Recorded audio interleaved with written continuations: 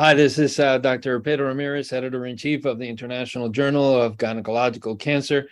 And today I have the great pleasure of having on the podcast Dr. Evan Smith, who's at Women's Hospital in Louisiana, and a prior guest and a routine visitor to our podcast, Dr. Mary Leitao, who is at Memorial Sloan Kettering. Obviously, we all know him, and we're really, very glad to have you both on the podcast. The podcast is going to be discussing a very important, interesting article that was published in our journal titled Primary Characteristics and Outcomes of Newly Diagnosed Low-Grade Endometrial Stromal Sarcoma. So, guys, welcome to the podcast, and thank you once again for accepting the invitation to participate. Thank you. Thank you. So obviously a topic that, although rare, when presenting to us, oftentimes there's a lot of discussions with regards to how do we manage patients with low-grade endometrial stromal sarcoma. So Evan, I'm going to start with you, and I was wondering if we can start by discussing as to how prevalent is endometrial stromal sarcoma. And could you share with us the terminology of the, I believe, 4 WHO classifications of endometrial stromal tumors? Yeah, certainly. So, low-grade endometrial stromal sarcoma as a whole is a very low prevalent disease. If you separate endometrial or uterine cancers into epithelial cancers, that's where the majority of them you'll find. And then you have the mesenchymal tumors, which is where the endometrial stromal sarcomas fall into place. It is the second most common type of mesenchymal tumor, but overall represents less than 1% of all uterine malignancies. And the most common type of mesenchymal tumor would, of course, be leiomyosarcoma. That classification got mixed up a little bit when carcinosarcoma was reclassified as an epithelial tumor several years ago. But overall, the take-home point is that it's a very rare type of tumor. The classification of or terminology for endometrial stromal sarcomas has evolved a lot over the last 50 plus years. I think the first classification of stromal sarcomas came about in the 60s. And now that we know so much more about the molecular characteristics of it, I think we've gotten quite a bit better about classifying them. And then the WHO currently divides the classifications into endometrial stromal nodules, which is a benign entity, in low-grade endometrial stromal sarcoma, high-grade endometrial stromal sarcoma, and then undifferentiated uterine sarcomas, which is really a diagnosis of exclusion when you have a high-grade malignancy or high-grade sarcoma that doesn't really fit well into the high-grade endometrial stromal sarcoma category. Great. So now I wanted to jump into the next question with regards to what should be the standard treatment. And I'll ask Mario if you can talk about, certainly when we see a patient with either early stage disease or advanced stage disease, what should be the standard recommendation for these patients with low-grade endometrial stromal sarcoma? Yeah, it's a great question. Unfortunately, most of these cancers do present as earlier stages. You can see it advanced stage, of course, but most of these are earlier stage, and many of them are in younger women too. So fertility concerns are also a part of a discussion. But in general, endometrial stromal sarcoma, as many other sarcomas, are best treated with surgery. So obviously, clinical stage 1 and 2 confined to the cervix or uterus, you do a hysterectomy. For fertility, it really is, you have to be very cautious doing myomectomy for these patients because there is a high risk of recurrence, and there have been bad outcomes reported.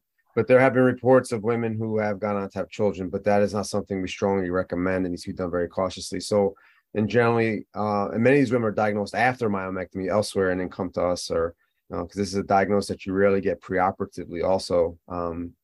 So again, the best treatment for early stage is just removal of the uterus cervix. We do recommend also removal of at least the tubes, of course, but also the ovaries in these women, regardless of age. If you put all the data together, all retrospective, of course, but removal of the ovaries does reduce the risk of recurrence, although there is no overall survival impact because many of these patients can be salvaged at the time of recurrence, even if the ovaries are retained. So it's a difficult conversation And it would be reasonable for a woman to say that she really wants to keep her ovaries in, but at the same time, we do recommend and counsel them that it's probably best to remove the ovaries, because even though recurrence can be salvaged, some of those surgeries can be quite extensive. I'm sure we've all done these very extensive surgical resections and sometimes extensive type procedures for recurrent ESS. In terms of lymph nodes, we really don't do anything with lymph nodes. If the pre-op scan shows no enlargement of lymph nodes and intraoperatively there's no enlarged lymph nodes, we don't take out lymph nodes. And we've toyed with the idea of sentinel node mapping, but again, at the same time, microscopic disease doesn't really matter. So honestly, in my practice, I don't do anything with the lymph nodes if there's no obvious nodal disease. For advanced staged, and then after that, then really there's nothing else to be done. No radiation, no adjuvant therapies, none of that stuff. Nothing's made a difference as far as we can tell. And then it's just close observation. For the advanced staged cases, which fortunately are few and far between, those definitely need the ovaries out, as well as the uterus, cervix, of course. And we do proceed with an extensive debulking procedure for these cases, because surgery, again, complete resection is the best option. If you can't get a surgical resection, it's going to be a tough management. However, if they're a young patient, they still have their ovaries, sometimes just removing the ovaries, we have seen responses just from simply removing the ovaries and eliminating estrogen. There's reports of that, as well as in the recurrent setting, where you've seen a almost complete response after just removing the estrogen from the woman. So again, it's basically surgery pretty much. If you can't operate and have residual disease, then you're looking at systemic therapies, which currently aren't the greatest, and or hormonal based therapies, which aren't the best for this disease. Great. And Mary, I'll just take advantage of the fact that you actually did bring it up, because we actually have had also patients, and many of our listeners may encounter this scenario. You mentioned for the patient that comes to you after a myomectomy, and typically, obviously, the patient has had imaging studies that sort of say, well, can't tell post-surgical changes versus there's anything residual there. If you could just briefly address what do you do with those patients that you have an incidental finding of a low-grade endometrial stromal sarcoma in a patient who still has a uterus, and ideally young patient? Yeah. So again, we don't favor fertility preservation. So we make it in our counseling that we would strongly recommend hysterectomy, whether the MRI is normal or not. We would get an MRI if there is any question that that patient's debating. And if obviously there's any abnormality of any concern, and then it's a patient that's, I think, making a wrong decision to keep your uterus, unfortunately. Now, if the MRI is entirely normal, you still would strongly recommend the hysterectomy. However, if they're motivated and they're going to follow up closely and understand the risks that they may be taking, I think in a very select patient who is willing to try once and have a child quickly, then it would be reasonable, and then do a completion hysterectomy. I would not ever promote more than one child, and even trying to have that one child is going to be somewhat of a challenge. There are reports of it, but the recurrence rate with the uterus retained is extremely high. Yeah. Okay, very well. So let's get back to Evan. I think obviously you did this study while you were at Memorial Sloan Kettering. Tell us a little bit about the rationale for performing this study. What did you see as the gap in knowledge when you discussed doing this study? Sure. Well, with low-grade endometrial stromal sarcoma being such a rare entity, I think the main gap is having enough knowledge about the disease itself.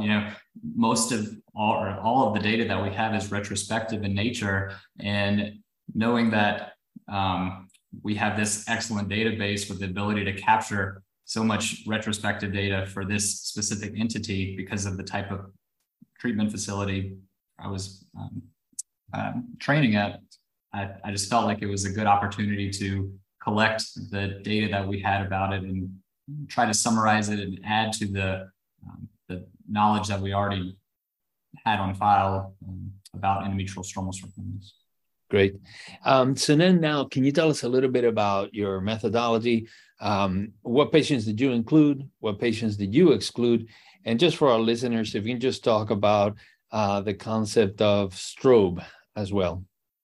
Yeah, well, I guess I'll start with so strobe is, it's an international collaborative initiative where epidemiologists and journal editors have gotten together and released a STROBE statement, which is an acronym for Strengthening the Reporting of Observational Studies in Epidemiology, to really help to strengthen the quality of data that's reported in studies. And so STROBE is to retrospective studies as what CONSORT is to randomized control trials and what PRISMA is to systemic reviews and meta-analyses.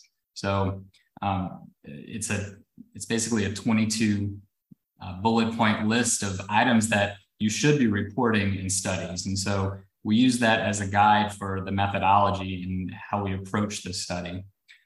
For this article in particular, we looked at patients who presented to Memorial Sloan Kettering with a recent diagnosis, primary diagnosis of low-grade endometrial stromal sarcoma, or who were diagnosed at the institution with low-grade endometrial stromal sarcoma, starting from 1980 to 2019. And, I just mentioned that patients who presented in the recurrent setting were excluded. Patients were only included if they underwent a hysterectomy in their treatment, in the primary treatment. We excluded patients who wanted a fertility sparing approach and underwent solely a myomectomy. Okay. And so we also excluded all patients with high-grade histologies and those with endometrial stromal nodules, which I mentioned earlier is a benign entity. Okay, great. So if I can just expand a little bit, in terms of sure, the importance of, especially retrospective studies, I think people often make a mistake and not even realizing it. If you're looking at outcomes from an initial event, diagnosis of endometrial stromal sarcoma, especially if you're a referral center, and then you're looking at outcomes from that initial diagnosis, you can't include patients that presented to your institution only at the time of recurrence. You're biasing towards a recurrent cohort.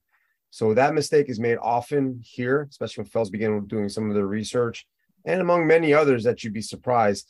They feel like they can just take everybody that has endometrial stromal sarcoma, and no matter when they showed up, and then look at, they came only when they recurred and their diagnosis was 5 years before somewhere else. You absolutely cannot do that. You will have a much higher recurrence rate than is reality. So you have to be very, very careful when you do especially retrospective studies at tertiary centers, especially, or at any center, that you only look at patients who presented to your institution at the initial diagnosis or prior to the time of recurrence.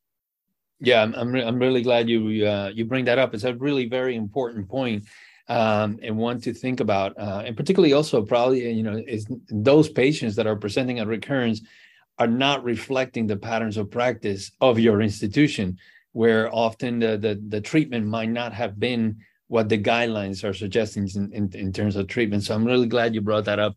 And Evan, so getting to the results, and then we'll start talking into some of the details. What would you say are the main take-home points for this study? So I think the main takeaway that we were able to show is that lymph node dissection for low-grade endometrial stromal sarcoma doesn't really make a huge impact on survival outcomes, and it should probably be reserved for those patients with clinical lymphadenopathy that's present, or lymphadenopathy present on imaging prior to their initial procedure. Stage did correlate with progression-free survival favoring earlier stages, but did not correlate at all with disease-specific survival. And those are the main two takeaways.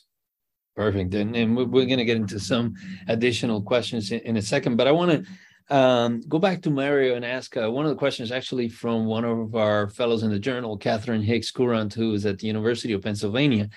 And her question is, the data are unique in that they're from a single institution and span a very large period of time. Can you talk more about how you were able to get clinical data from patients back in the 1980s? Can you speak more about how using 40 years of data may impact your results, particularly, whether you think that pathology accuracy, diagnostic abilities, surgical techniques have changed over that time span? So, Mario, being the more senior of the two participants in the podcast, can you take that question? Yeah, absolutely. I mean, of course, that's a huge problem. And I think that's a bigger problem. We have such a huge time span for certain diseases, but not all. I think for this particular disease, the bigger problem is the diagnostic, the pathologic evaluation of what is called an endometrial stromal sarcoma, specifically low grade. Fortunately, we have great GYN pathologists here over the many years, but that still does not negate the fact that things have changed. So many of our cases were actually re-reviewed by current pathologists with current terminology. Not all cases. We had published on this topic a bunch of years ago with another fellow, so we did have that database. And the way we get clinical data is that one of the very nice things about working at our place here is that we have excellent charts and databases that we have maintained. Virginia K. Pierce in the 1940s with Dr. Brunswig started our Virginia K. Pierce database that was all by hand. And I remember me as a fellow pulling all these paper charts and from this record room that was maintained for GYN. So, we've fortunately had a very robust sort of way to do retrospective review and capture all these data. A lot of our old charts have been scanned into our EMR now, which is the painful part actually for the fellows when they're doing something this far back, is actually scrolling through there's no tabs any longer. You have this, it's called like the brown folder or something. It's actually a name for it. But you click on it, it's like 999 pages, they're not divided. So they're clicking the whole time, click to go through these handwritten notes from Dr. Brunswig or not in the 60s, Dr. Lewis and all the many, great GYN oncologists that have been here prior to my coming. So the thing about endometrial stromal sarcoma is, honestly, since surgery is really the best treatment for it, it's not like there's been a change in therapeutic options for these patients. So outcomes are still going to be pretty consistent because there's been no, some great carbotaxol change or, whatever new therapies have been, PARP inhibitors, Bevacizumab, none of those things really have worked. So it's not like, it's been basically surgery the whole time. So I think a lot of our data, even though it's 40 years old, still will hold up in the current time. The biggest downside, again, like I said, might be that some of these cases may not be truly low grade, but we think that's a small number. Great. And one of the subsequent questions now, getting a little bit more into the results of the study. This one's from Jessica Sun, also one of our fellows. Actually, she's here at Anderson. Patients with stage 1 disease did not have longer disease-specific survival compared to advanced disease. Could you comment on this as it pertains to adjuvant and subsequent lines of therapy? Yeah, again, I don't think this is sort of the lines of therapy because it's very limited. I think that this disease is relatively indolent, even when it's metastasized at the beginning.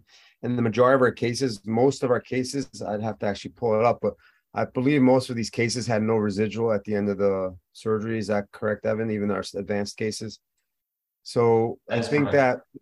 So I think because if you can resect most of these, and in the younger patients, you've also removed their ovaries, I think that's probably the reason, is that this is a relatively indolent disease that no matter how it presents, of course, they're more advanced, they're more likely to either recur, or those that we haven't done a complete resection have progressive disease. But in general, these patients can sort of be managed over many, many years. Now, this is not true for every patient. Of course, we have had bad outcomes with any of our patients, but I think that's probably what it is. It's more nature and biology of the disease than really additional therapies in terms of systemic therapies. Again, we operate multiple times on these patients over their lifespan. I think I'm up to maybe 6 or 7 laparotomies or surgeries on one patient of mine that I can think off the top of my head. So we do keep these patients going, especially if we can surgically resect them. Great. And this question, I think, Mary, you alluded to a little bit before, but I think this is an important point because a lot of the discussions often about endometrial stromal sarcoma center around ovarian preservation. And I'll ask Evan and Maria if you want to jump in as well. That would be great. Several of our fellows actually asked, NCCN guidelines mentioned that bilateral salpingo-oophorectomy is preferred. Certainly, oftentimes the diagnosis isn't made until after the surgery. There are cases where premenopausal patients are asked to go back to the operating room to remove the ovaries in the setting of endometrial stromal sarcoma. Tell us a little bit more about your counseling regarding this for patients that are pre-operatively diagnosed with low-grade endometrial stromal sarcoma, and also for the patients that come to you after they had a hysterectomy and still have their ovaries and they're premenopausal? I think my counseling would be in line with what the NCCN is still recommending, and that oophorectomy is the preferred management. And I think that probably, I think we're going to have a hard time ever making a very firm, strong, robust statement about saying that it is definitely okay to preserve ovaries in the setting of low-grade endometrial sarcoma. They're almost universally estrogen receptor positive, and it's probably fueled by, ovarian release of estrogen. And so I think that, we had 6 patients in our database who elected to preserve their ovaries. One of them had a recurrence, and that their outcome was still overall great. So, I think if a patient is sitting in front of you and begging you to keep their ovaries in the setting of early, like stage 1 disease, and if they are a very reliable patient and they understand the data and they understand that it's not a firm and excellent recommendation to preserve them, but they're willing to work with you and be followed closely, I think it's something that can be considered. Okay. Mary, you have any additional thoughts on that? No, I agree. I mean, I'm very big into avoiding sort of surgical menopause in many of the cancers we treat. I'm usually one speaking up when folks just say, just take out the ovaries. Even in an ovarian cancer, you got to take out everything. I'm very sort of into keeping, because I think that the menopausal side effects for a disease where women live so long needs to be considered. Because if you take out the ovaries because you're afraid of estrogen, you can never really give them back estrogen either. Kind of counterintuitive, right? Although one can argue giving them back estrogen at a much lower dose than the ovaries would be making. So it's a tough one, right? I do tell, and I've had patients, obviously we have some patients of a small number that kept their ovaries, but I do counsel them strongly, that I would recommend taking it out because it lowers the risk of recurrence by anywhere from 30 to 40%. However, if it does come back, we can always, go back and operate, and then you should do as well. But sometimes those surgeries can be somewhat challenging, and sometimes you have to bladder resections are involved with these cases, which we've all done. So it's just a conversation with them. I never make people do anything. I just tell them what my thoughts are and what the data are, and then I work with them as long as they can express to me that they understand exactly what we're talking about. So, okay, obviously we have a few patients, so if you do keep their ovaries in here, but the vast majority, we kind of do convince them to have their ovaries removed. Yeah, sounds great. And then the next question, actually, you also sort of brushed upon this initially. This is from Hussein El Hajjat, one of our fellows in France. You mentioned about the issue of lymph nodes, and I think most would agree that, for this type of cancer, you don't need to do a full pelvic and periodic lymphadenectomy and keep the patient under anesthesia for another hour, an hour and a half. But some might say, sentinel lymph node mapping is pretty much harmless, and why not do it? I mean, you're right there. So are you opposed to that, or what are your thoughts on sentinel mapping in this patient population? I'm not sure if there's a lot of data on sentinel lymph node mapping in this population. I think there's no data at all. I've never come across sentinel node mapping for endometrial. Yeah, we have those conversations internally. Like everything you mentioned, sentinel node is quick. If you know how to do it, of course. If it's quick and usually not very morbid, although you can get some lymphoceles in some patients. You can get obturator palsies. You do run the risk of vessel injury and nerve injury if you're not careful, but those are relatively low numbers. The bottom line comes like this. Even if you found, I always ask myself, one, what's the risk of having a nodal spread? And in our group where there's no adenopathy, it's 3%. It's very low, right? And if you combine everything, that's kind of the number. That's a very low number. And on top of that, if the nodes are positive, am I going to do something different? Probably not. So, I think it's a question that no one knows the real answer to. If you want to go by what the data is out there, we'd probably say not to do it. But sometimes depends. We kind of do it, and we're just more gathering information than anything else, maybe for a future retrospective paper on sentinel nodes and endometrial stromal sarcoma. I think either's fine. As long as patients understand that we have no idea that that's going to do any value to them and you're proficient and safe in doing sentinel node mapping. Yeah. And I think, the other added benefit certainly is that any paper on sentinel lymph node mapping with low-grade endometrial stromal sarcoma, not only will it provide additional knowledge for us, for patients, but it's pretty much guaranteed to get published if it's well written. So, Evan, I'll ask you sort of like a subsequent follow-up question of the issue of hormones. It's been proposed that the use of estrogen or tamoxifen may be associated with endometrial stromal sarcoma. I believe you also found the history of hormone replacement therapy was associated with worse disease-specific survival, not progression-free survival. What are your thoughts on hormone replacement therapy in this patient population? I think we have to be careful with the interpretation of it worsening disease-specific survival, but not progression-free survival. Those numbers are small, and probably whenever you see that in data, it's probably just an error of the data. I mean, it's probably not a very accurate representation. I think it's important to note that the thought process of hormone replacement therapy being associated with endometrial stromal sarcoma is in the setting of prolonged use prior to the diagnosis. And so it would kind of, that thought process kind of coincides with estrogen being the main motivator for this disease. And so I would favor not using hormone replacement after diagnosis. And I think that thought process would coincide with my colleagues who all treat this disease. Dr. Leitao, anything else to add? Yeah, again, it's tough. We know that this is one of the few cancers we treat that is definitely estrogen dependent, and removing estrogen can elicit responses in metastatic disease just by doing that in a premenopausal state.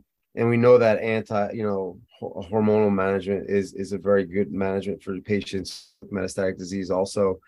So Lupron or aromatase, any of those are reasonable options. So in a disease where we're talking about estrogen blockade as an important part of their management, is very hard in the same breath to say, we can give you a little hormone back if you're having bad symptoms. I've done that. I've done it in some cases. It's usually for a short period if they're really having bad hot flashes that is affecting their quality of life and nothing else has worked. I think it's a reasonable thing to consider, but I wouldn't consider keeping them on hormones for the next 20 years either. I think it'd be something that you would do to just get them through a very bad sort of hot flash scenarios where it's really affecting their sleep, their quality of life, and nothing else has worked. And I think for a short course trial to get them through that hard initial period of menopause is reasonable, but you need to have a plan to end it pretty quick. Yeah, and I think also probably, I don't know if you guys would agree that, the issue of the finding of hormone replacement therapy prior use associated with worse survival, it may be that typically it's sort of like guilty by association. If you're on hormone replacement therapy, most likely you're that elderly patient. Who knows if that's a group with a higher rate of advanced stage disease. If you're elderly, perhaps that's also a population that did not receive adjuvant treatment when you would have otherwise given it. So sort of like the hormone replacement therapy, guilty by association of having worse outcomes, but just because it is used in a higher risk population. Right. And we weren't able to correct for those things in a multivariate because the number of events is so small. Mm-hmm. It's really not a reliable multivariable analysis to correct for potential confounders, which everything you said is very true. Yeah. So another question, just before we leave this topic, Evan, is there any evidence as to whether the ER/PR status is related to prognosis in patients with these tumors? Well, because they're almost universally ER and PR positive, I don't know that we have any great evidence that would suggest that the few who are not ER/PR positive behave differently. Yeah, and it's probably because also, as you said, most of them are positive, so you're not going to have enough numbers of the ones that are negative to really determine any outcomes on that. I didn't tease out ER/PR positivity status in the data interpretations that we did. Yeah, and we don't. That's the other thing is we don't routinely check for it because we know the almost universally positive. We don't routinely check ER/PR status, and the ones that are negative are either just no IHC is perfect. We all think IHC is so perfect. The ones, this is one of my pet peeves. The tumor board, pathologists, and they're great that we can't do what we do without them. But sometimes they think this IHC is so 100%, but we all know there's still false negativity to that's chemical staining. So, the ones that are negative are either just falsely negative, just on the methodology, or they may not be low grade ESS. So, yeah, great. And so the next question is regarding the benefit on lymph node assessment or debulking. This one's from Christina Ewing from the UK, and she asks, why do you think that lymph node debulking has no benefit in a disease that is not particularly responsive to chemotherapy or radiotherapy? Mary, do you want to take that? So I think that it's just two sort of ways to look at this. If they have normal lymph nodes, doing a lymphadenectomy or lymph node assessment doesn't matter because, if you're going to do a comprehensive lymphadenectomy, we know that has a lot of problems with that potential, especially lymphedema, which we're paying more attention to. And yes, you'll have 3 or 4% will have lymph node disease, and people love to say that removal of that microscopic disease will alter outcomes, but probably not. What will happen is that if there is 3 to 4% of cases, they'll develop a noticeable mass, and then you go in and resect the noticeable nodal masses. I think in the setting where you have adenopathy, I think removing the bulky adenopathy is of value. The problem is with this is that these tumors, even though they're we keep saying low-grade indolent, if they're bulky adenopathy, those are up against the great vessels, the ureter. If you don't take those out, over time, they will start to obstruct ureters. They will start to cause palsies from the nerves and then the surrounding areas. And they can start to grow into the vascular system. And we've all seen reports of intravascular ESS resections up to the heart. Mm-hmm. So I think that there's a lot of rationale to debulk grossly involved lymph nodes. But I feel there's no value in doing sort of a debulking or resection of microscopic disease, which will only occur in about 3 to 4% of patients anyhow. Yeah, that's a really important point. And actually, 2 of the patients that I've operated on for benign metastasizing leiomyoma intravascular ultimately ended up being low-grade endometrial stromal sarcomas, not actually a fibroid. So that was. I was thinking that very case that you showed me at, I think, SGO years and years ago. You had the video of the ventricle or the atrium being opened up. That's right. I think so many people have seen that video. So, I want to obviously be respectful of both of your time. So this has been really great, and I've always enjoyed and learning from you guys. And Mara, it's always great to see you as well. But I want to ask you one last question. And then, certainly for both of you, I think it's always very fitting, particularly in the sign of the times. Any targeted therapy for these tumors? I would imagine, obviously, it's a rare disease, but is there anything promising besides just the standard hormonal therapy for those patients that need adjuvant treatment or that have a recurrence? Yeah, so I think it's important to obtain molecular analyses of these tumors. We are now knowing that gene fusions a lot of times take responsibility for the development of these. Low-grade ESS is often, you find a JJAS fusion, you get YWHAE fusions with high-grade ESSs. There's NTRK fusions that happen, BCOR fusions. I mean, we now have NTRK inhibitors that are available as a targeted therapy. So it's important, if you have a patient with this diagnosis, to go down that line and do some further investigating and determine what's driving this, and is there the chance for use of a targeted or directed therapy. Well, that's great, Evan, because I was expecting a much shorter answer of no, there isn't anything that we can target. So that was really great, and again, I mean, I think that you can see some of those details in the manuscript. So really, thank you both so much. Always, as I mentioned, it's a great opportunity for learning and speaking with you both. And I thank you once again for accepting our invitation. We look forward to hopefully seeing you both in New York for the upcoming meeting. So thank you so much. And Mario, always thank you for all that you contribute to gynecologic oncology. Thank you, guys. Evan, great to see you. Thank you all. Thank you.